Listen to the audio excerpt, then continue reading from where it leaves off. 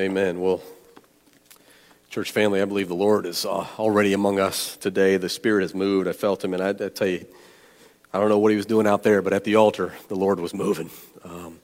It was awesome. So thank you for being a part of worship today. And we are continuing on in our text from the Gospel of Mark, and we have a lot to get to. So you're going to need to listen fast today, okay? I'm going to put that on you, okay? Listen quickly.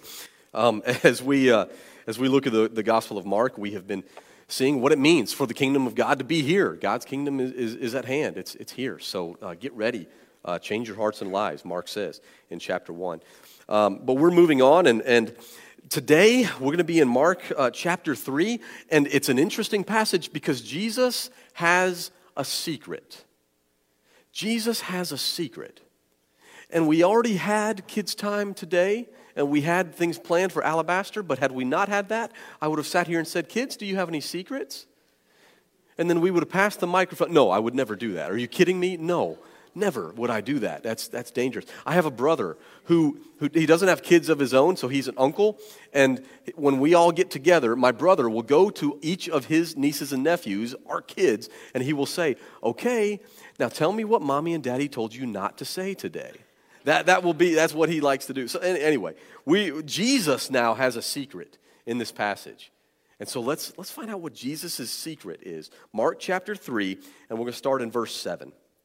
Jesus left with his disciples and went to the lake. A large crowd followed him because they had heard what he was doing. They were from Galilee, Judea, Jerusalem, Idumea, beyond the Jordan, in the area surrounding Tyre and Sidon. Jesus told his disciples to get a small boat ready for him so the crowd wouldn't crush him. He had healed so many people that everyone who was sick pushed forward so that they could touch him. Whenever the evil spirits saw him, they fell down at his feet and shouted, "You are God's Son." But he strictly ordered them not to reveal who he was. Jesus went up on a mountain and called those he wanted, and they came to him. He appointed 12 and called them apostles. He appointed them to be with him, to be sent out to preach, and to have authority to throw out demons. He appointed 12, Peter, a name he gave Simon, James and John, Zebedee's sons, who he nicknamed Boanerges, which means sons of thunder, and Andrew, Philip, Bartholomew, Matthew, Thomas, James, Alphaeus' son, Thaddeus, Simon the Cananean, and Judas Iscariot, who betrayed Jesus. The word of the Lord this morning, and just as a side note, I want to point out, did you catch the nicknames as Mark was listing the apostles, the 12 apostles or 12 disciples? Some had nicknames, and I will tell you, if Jesus ever gave me a nickname, and it was Sons of Thunder, if he came and said, "You are Sons of Thunder," oh man, let me tell you, I would change my business card. I would update my social media. I'd head to the tattoo parlor. Are you kidding me? Sons of Thunder. I'm getting a new Social Security card, and it just says Sons of Thunder. And actually, that's Pastor Sons of Thunder to you. I would be insufferable if he gave me a nickname like that. Oh, my goodness. And then Simon, his name is Simon, but Jesus said, "I'm going to call you Peter." And Peter means the rock. Are you kidding me? What a great name. I am the rock. You know how some people take their Bibles and they get their name printed on their Bibles, you know? Oh my goodness. In gold letters, you know, on my Bible, can you smell what the rock is cooking, right? You know, I am the rock. And you know why I'm the rock? Jesus said I'm the rock, you know? Pastor the rock. No. I'm Pastor Billy. And I will say all this, that had nothing to do with any other part of the sermon here or the message. I just wanted to point out, Jesus gives some really cool nicknames, and it's, you know, the other guys, I'm just Bartholomew. That's what we're doing here? I'm just Thomas, I guess. No, that's fine. But to go from, you know, James and John, which are fine names, but they're common names, then Sons of Thunder, man. And James and Zebedee must have been like, yeah, that makes me thunder. You know, that's pretty cool. But Jesus' popularity and his interest is growing here, and people are coming from all over, it says in verse 8. And I want us to consider this morning the reason. What's the reason to follow? Why are people following Jesus at this point? And they are following not because of what he was teaching, but it's because of what he was doing, is what it says in verse 7. And you've heard this before, I'm sure. I'm not making up this statement, but I think it's a very important one here. People do not care how much you know until they know how much you care.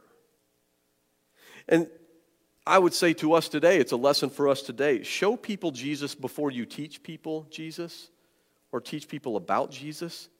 If you want someone to accept Jesus as their Savior or to come to know Jesus in a special way just as you have, if you want your son or your daughter, your relative, your friend, your coworker, classmate, neighbor, whoever you want to see come to receive Jesus in their life, show them Jesus before you try to teach them Jesus. Does that make sense?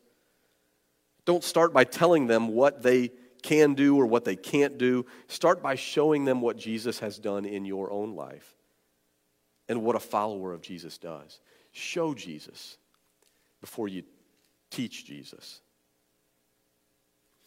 A farmer has to prepare the soil before a seed is planted.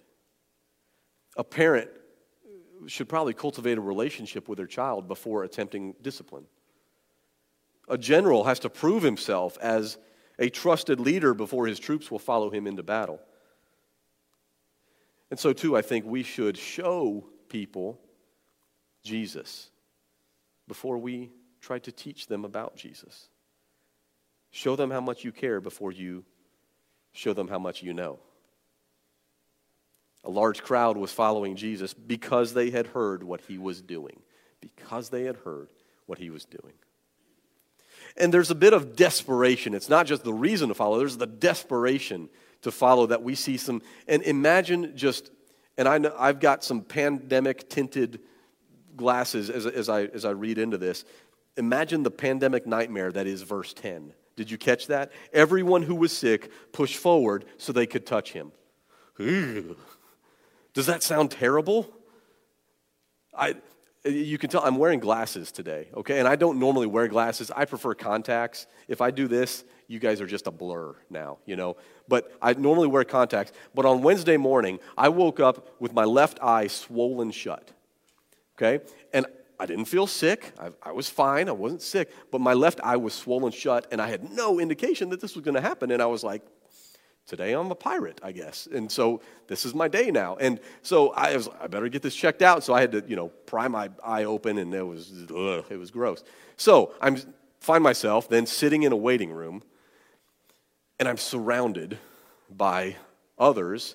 And in my head, it's like, oh, the sick and the diseased are all around me, and never mind that I'm also then sick and diseased and contagious. But it's, who's that guy coughing? Or what do they have? Or what's that skin rash? Or whatever it is. Now imagine verse 10.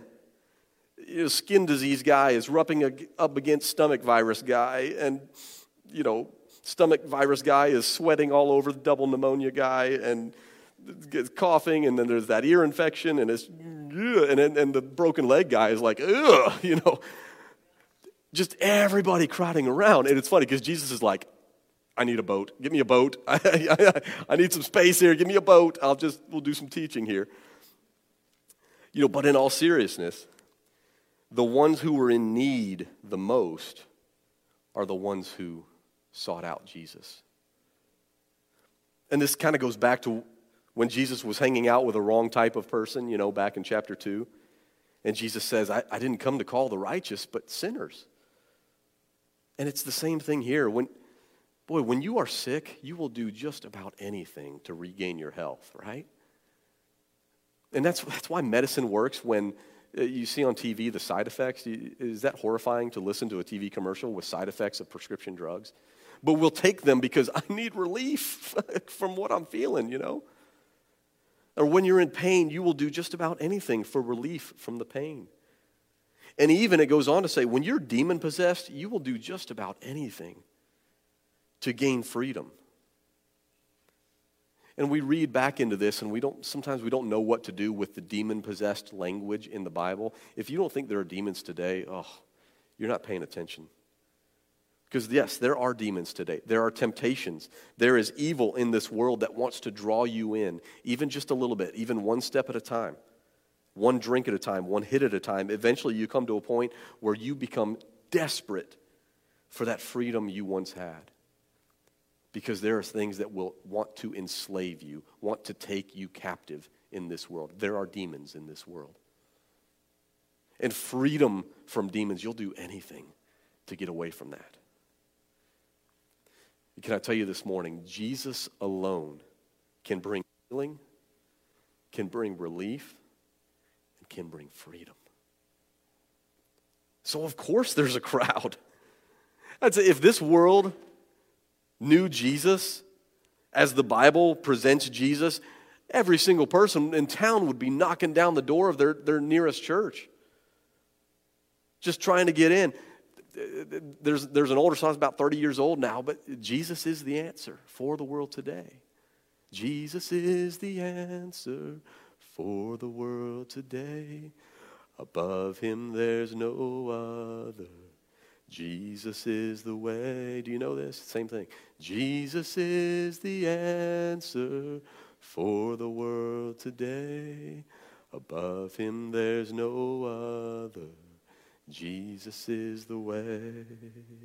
It's no wonder crowds are gathering. No wonder the sick who desperately want relief, want healing, are gathering around. It's just starting. It's just getting big. And those who need Jesus the most are drawn in to Jesus the most. I love that. But then that brings us to the secret. The secret that Jesus said. Did you see this? The secret that if we say, if Jesus is the answer, he is. But we'll say it this way. If Jesus is the answer, what he does next then is so confusing. It doesn't make sense. If Jesus is the answer, you think the response should be, let everybody know. Shout it from the rooftops. Everybody needs to know. Write the songs. Jesus is the answer. But that is not what happens.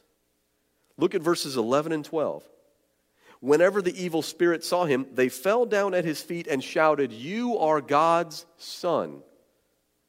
But he strictly ordered them not to reveal who he was. Well, that's odd. What is Jesus doing here? Why does he want to keep this a secret? The evil spirits are not wrong. It's not like they're lying. They're correct. You are God's Son. That's what they're saying. You are God's Son. That's right. He is. And if you'll notice, and if you've been paying attention along the way, we haven't really addressed it, but this is not the first time this has happened, and it will not be the last in Mark's gospel. 3 times in chapter 1, there's a healing or a demon-possessed person who is freed, and Jesus 3 times says, keep this a secret. Don't go tell anybody. Don't do it. Sometimes he says it to a demon. Sometimes he says it to a person. Don't tell anybody. Don't tell anybody this. And it happens again a few times later on in Mark's Gospels. We'll come to it later. Jesus keeps the fact that he is God's Son, that he's the Messiah. He wants to keep that a secret. And I'll be honest with you, there are many theologians who are way smarter than I am who disagree about what's going on here. It's named. It's called the Messianic secret. And the reason that Jesus wants to keep this a secret is not clearly revealed in the Gospels, and so there's some room for interpretation and some different theories. And let me throw some out you. Some say, one theory, this is crowd control. It's already getting too crowded. Too many people are already coming in, and Jesus doesn't want to just sit and wait for others to come in, and whoever has access or funds or the ability to come, they're the ones who get Jesus, and anyone else who can't make that journey, they don't get Jesus. So there's a lot of crowds. And even after telling demons and healed people just to keep quiet, the secret still leaks out here and there. And so as these massive crowds come from all over the place, it become a logistical disaster. I mean, roads are crowded. Infrastructure crumbles. People would leave their jobs, their family, their responsibilities. Society around this region would fall apart because they just want to come see Jesus all the time. So Jesus wanted to limit the damage of some fame and popularity. That's one theory, crowd control.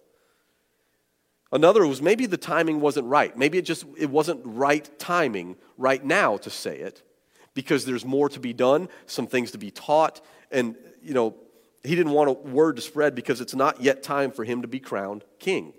There's some other things that have to happen. So maybe it's a timing thing.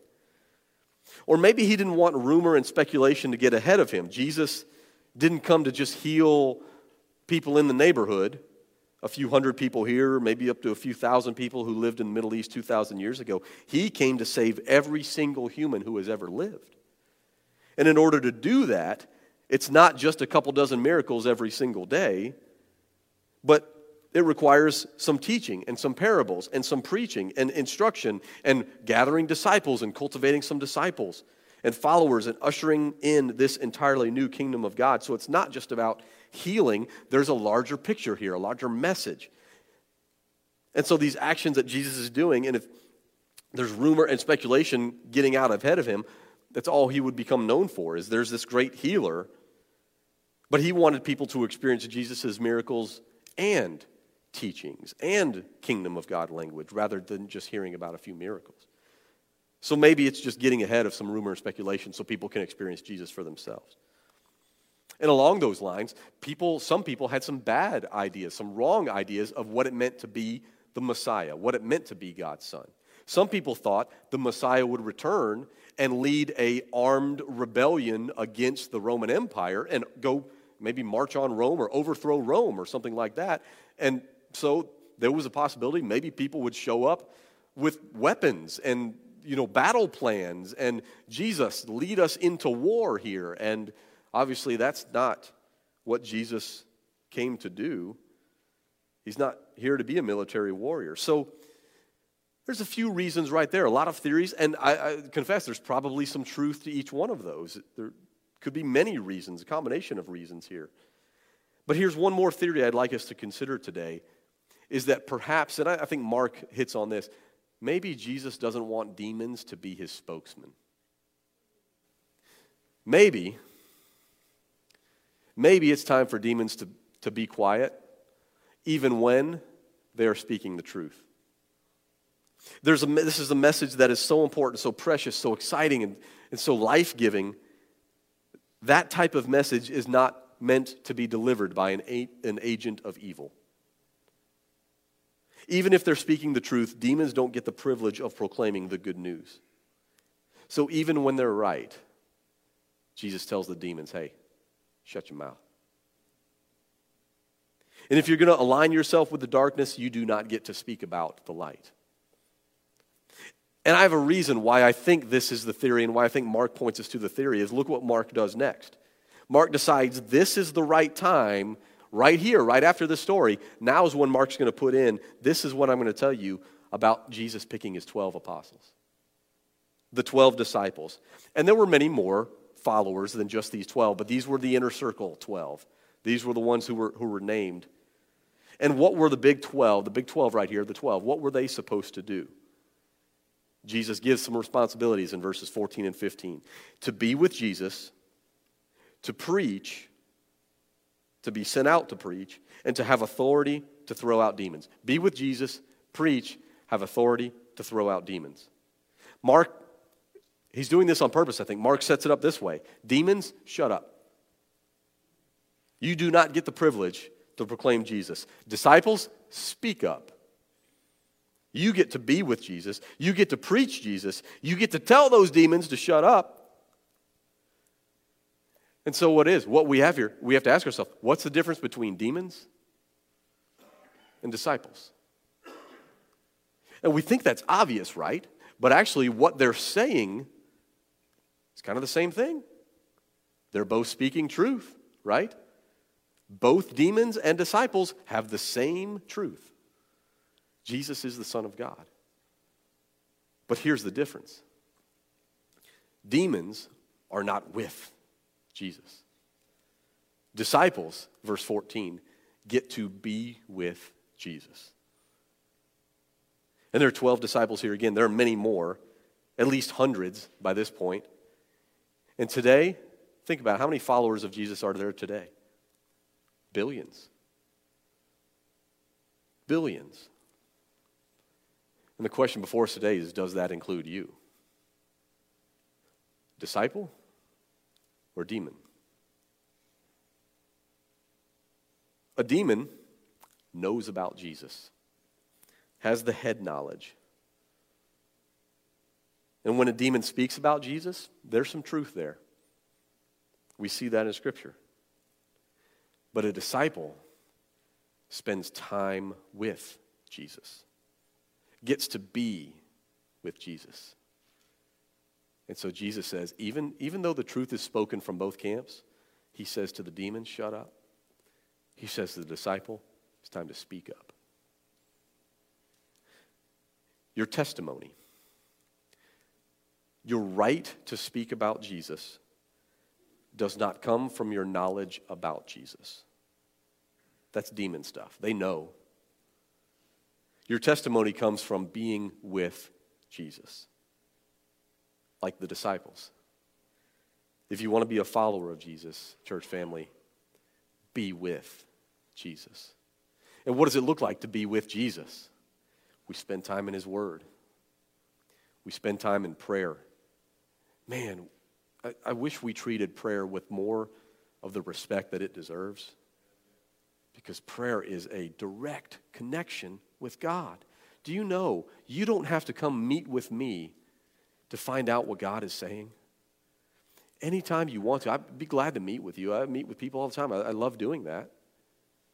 But I am not the middleman between you and God. You can talk to God anytime you want to. Wow. Be with God.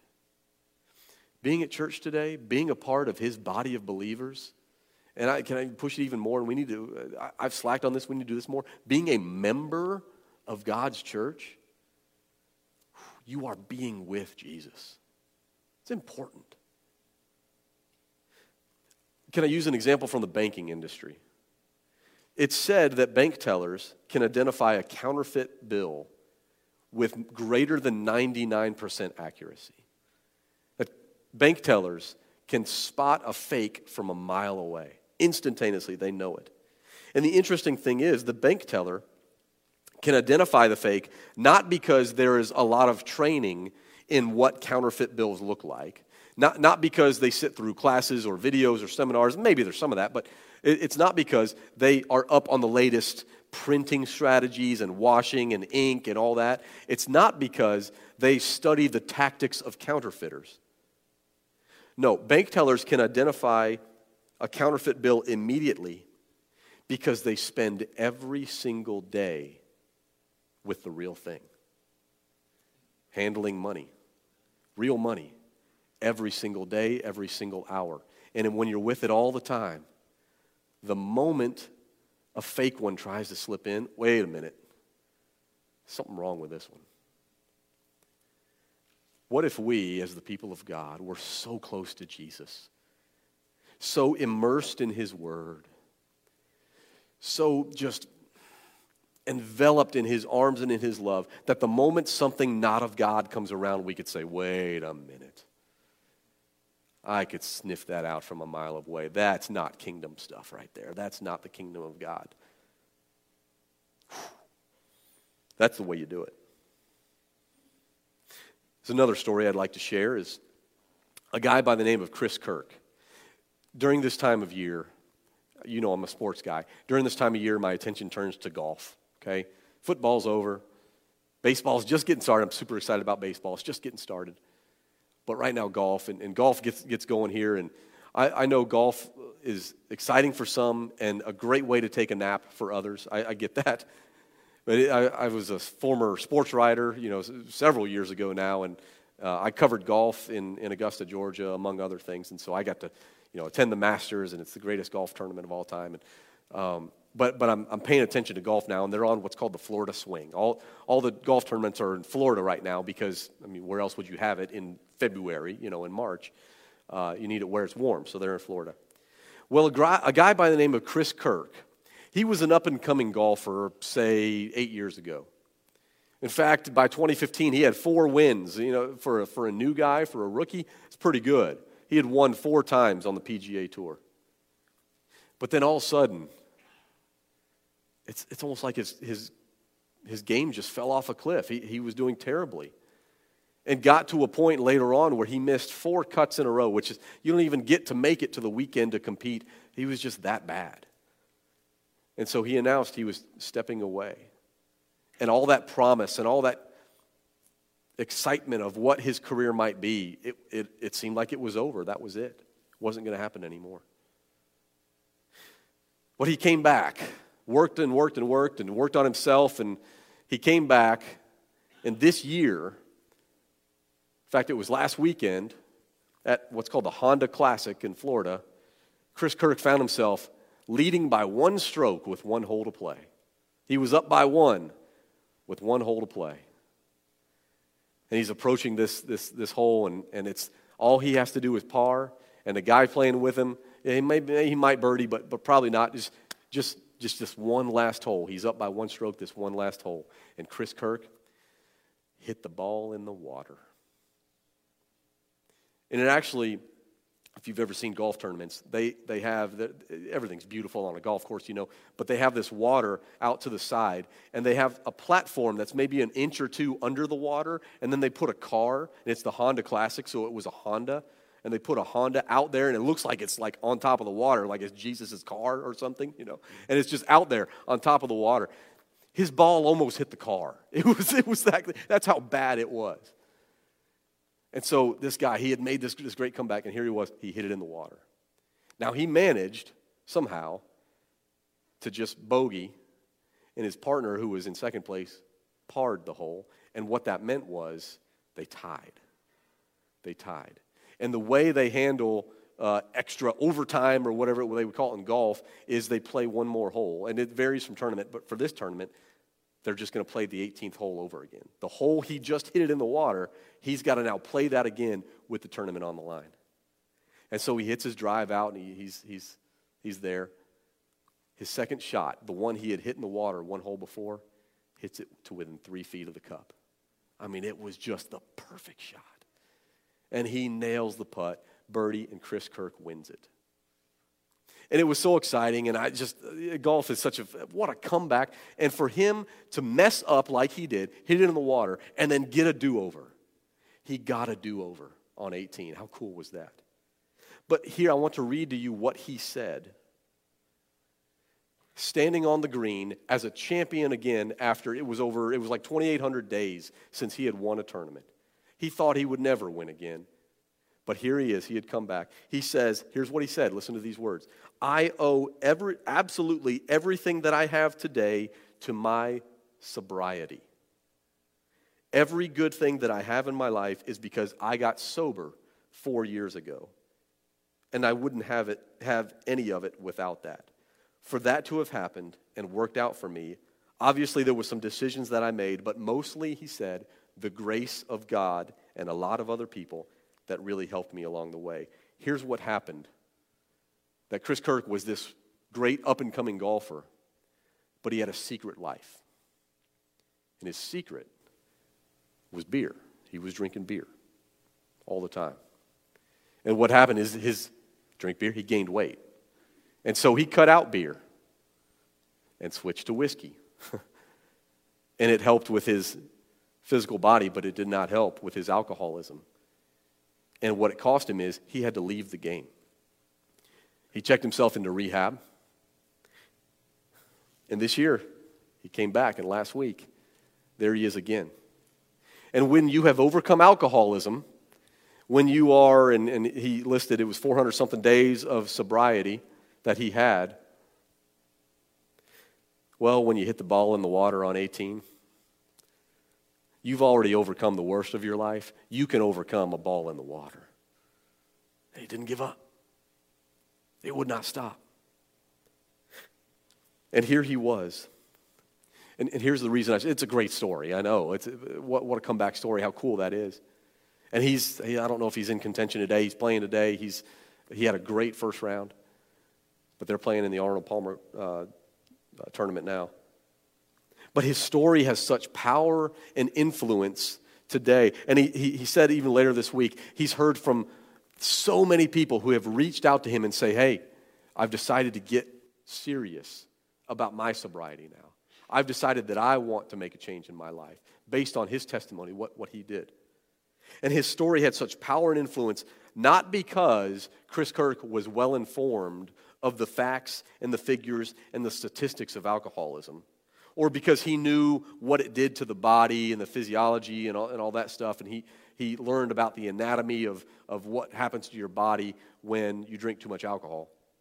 It's not because he had the knowledge, but his story had such power and influence because he experienced the path of deliverance and God's grace in his life to overcome something that had stolen his freedom. That is the difference between demon and disciple. That is the difference between knowing God and being with God. It's the call to be a disciple, to experience God's forgiveness and grace, and share your experience with the world. So today, church family, I have a sending message for you. That if you need to deal with some stuff today, deal with it. And altars are open. You can come see me. I'd love to talk. Let's deal with some stuff if you need to deal with some stuff. But the call for us today is to be willing to be disciples who are with Jesus. And because of our experience with Jesus, we're able to share Jesus. Not because of our knowledge of Jesus. Now, yeah, get the knowledge, understand, learn it. But not because of our knowledge, because of our experience. And I have to ask you, what has Jesus done in your life? We could be here all day long if I pass the microphone around. What has Jesus done in your life? And that story may not yet be complete. Chris Kerr's story is not yet complete. Every single day is a struggle for him. He even said that as he goes, when he's on the road now, when he's off at tournaments and his family's at home, he's got young kids and they're in school, he goes off, he makes sure he's not in a hotel room alone. Because that's when his biggest weakness is. And if he's in his hotel room alone, that temptation is far too strong. So he takes step. And it is not, he's just fine now. Every single day is temptation, and every single day he has to win that battle. But I can tell you, there is no temptation, whether we're talking about alcoholism today or anything else. Whatever temptation there is no temptation more powerful than the power of Jesus Christ in your life. Amen? We need to know that, and not just know that, we need to experience that. And so here is the sending message for today. I want you to go find 2 people this week and tell them what the Lord has done for you in your life. That may be something you do. Maybe it hasn't been something you've done in a while. Maybe you've never done that before. Find 2 people. What has Jesus Christ done in your life? What was life like before Jesus? What is life like after Jesus came into your life? And again, your story may not be done. It's okay. I want you to share that with someone. It might be a close friend. It might be a perfect stranger. I'd be willing to hear it. I love to hear those stories. I want to hear, what is it that God has done in your life? And some of you are so excited and raring to go. And some of you introverts, have stopped breathing right now. So what? I got to do that? What? Let me give you not an out, but let me give you one more option if that's just terrifying. I want you to, but you have to do this. I want you to sit down with pen and paper, or if you're a phone person, you can open up like notes on your phone. I want you to write out your story. Write out what God has done for your life. And you may come to a point where you just need to stop and write to be continued because he's still working on me to make me what I ought to be. That's okay. We are works in progress. But can you do one of the 2? If you're raring to go and if you tell people, or if you need, I just want you to get it out of your own head and get it on paper. What has God done for you? And then if you are so brave, share it. Share it. I'd love to hear it. You may have closer friends. You may have someone in your life who needs to know. And you can come to them and say, I just need you to know what God, I don't know what he's doing in your life. Here's what he's done in my life. Let me put this out there. You start with these words. Jesus has saved me from what? What? Or my life was like this before Jesus, and now after Jesus, my life was like this. It's a homework assignment. I want you to do that, okay? In just a moment, I'm going to pray for you. And I want us to consider the call of a disciple. The threefold call of the disciple. To be with Jesus, to be sent out to preach, And the last one, to have authority to throw out demons. Church family, we have to speak of sin when it needs to be spoken about. Confront sin. Get sin out of our lives. And remember, it's not, I'm going to show up to a perfect stranger and with my knowledge, I'm going to tell them all how they should live their lives. But it is, here's what Jesus has done in my life. And here's what life looks like, freed from the burden of sin. Whew. That's powerful. So bow your heads with me. Let me pray for us this morning. Lord, we come to you, and I know your Spirit is with us today. And I know you have moved even in this week. And Father, as we read of your word and we read about this secret and we wrestle with this, trying to figure out what exactly is going on here, Lord, I take comfort in the fact that you not only have called disciples, many even in this room, but you not only have called your disciples, but you have assigned responsibilities. And you have equipped your disciples to be your spokespeople, to share your work and your message and your forgiveness and your grace in this world, Lord. So I pray as we take this, and even this week, as we write out our own story, as we share our own need for forgiveness and deliverance, Lord, and then we take that and we share that with others. Lord, we put the burden on you and your Spirit to then bring about change, bring about conviction, bring about repentance, Lord. I don't know what's going to happen as we share these stories, Lord. That's up to you. But I pray that you would give the strength and the courage to each disciple in here today, Lord, to not just speak about you or speak of the knowledge we have of you. Demons can do that. But I pray that we can speak of the experience that we have with you, the life-changing transformation that we receive when your presence and your grace comes into our life, Lord. And for those who have not experienced that yet, Lord, now's the time. May your Spirit fall on them. May you deliver them from evil. May you remove not just sin, but maybe even temptation if you are so graciously able to do so. Watch over your people, Lord. Allow us to be the disciples who will be with you, who will preach, and even speak against sin and demons, Lord, rather than just those who just speak about the knowledge of God. Be with us today. Give us your words, Lord, and help us as we develop our story in you. We thank you and we love you. We pray these things in your name. Amen.